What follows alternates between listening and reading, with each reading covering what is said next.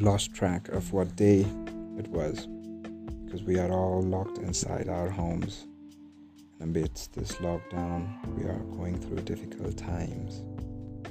We are having too much time to think about things we never thought about. And I guess it was something happening to me too. It was just another day and I woke up late like usual. My family already had lunch. And I did not like what was meant for lunch that day.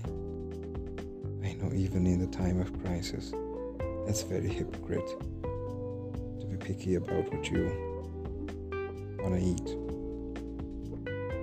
I apologize for that way, but I did not really like what was being made. So I decided I was going to make an omelette for me. I would not eat anything else but that omelette. I went on about making that omelette.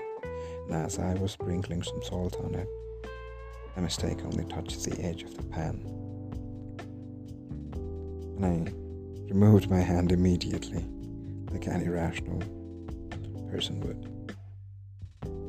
Then I looked at that small burn that was being given to me by that pan and my desire to make an omelette. Looking at that small blister, I started to wonder, why did I remove that hand? Was it my decision to remove that hand, or was the decision being made for me by my own brain, without even my permission?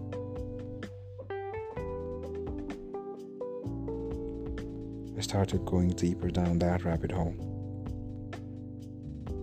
I started looking at humanity as a whole and how we have come from hunting for scrapes to having everything you desire at our fingertips.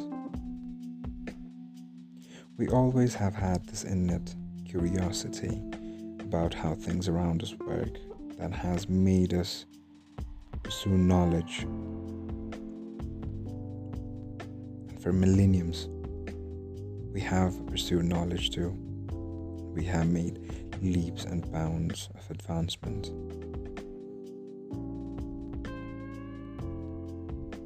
We have managed to develop everything around us. But I wonder how much have we managed to develop ourselves and our minds.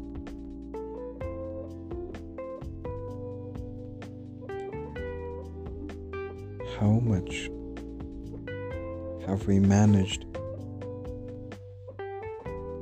to develop from the day we discovered fire to today? If you look closely, we have not developed much. Yes, we certainly have developed in terms of knowledge and about the things we did not know then and about the things we know now. We have managed to learn everything that's going on around us, from what's in front of your eyes to the cosmos. But one thing we have failed to do, or at least I think we have failed to do, is look within. How much are we living, at least consciously now?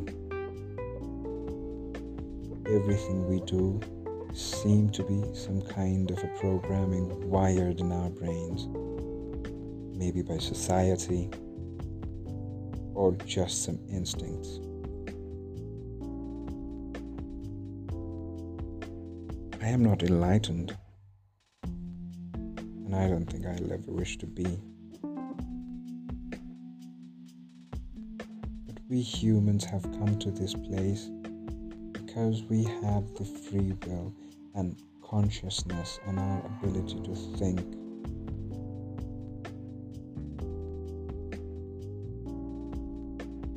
Ability to rise above our basically wired biological instincts. But no, we have failed to do that too.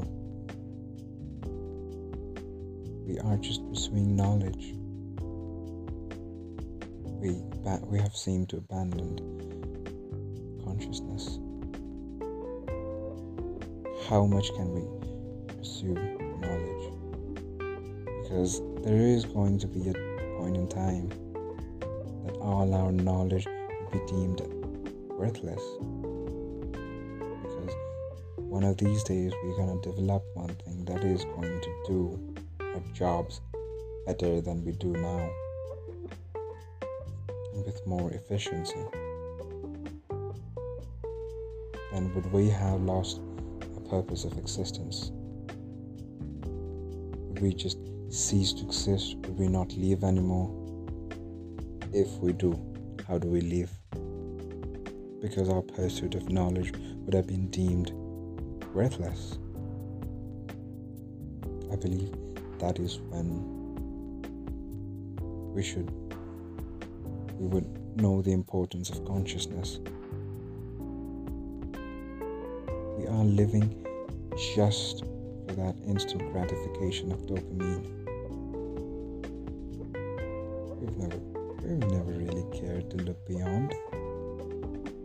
Never really cared to look beyond happiness or some profound meaning. We've simply failed to do so.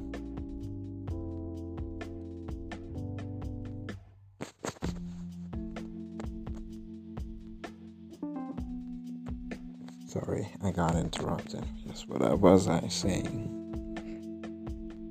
That yes, we are not being conscious about our lives. We are just living the dopamine high. We're not making conscious decisions.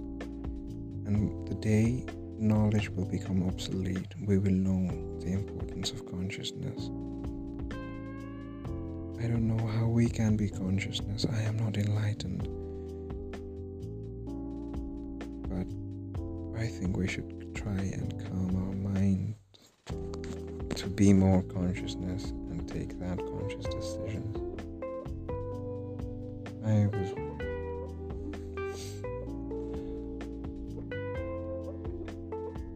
have been talking about long-term benefits of things, and even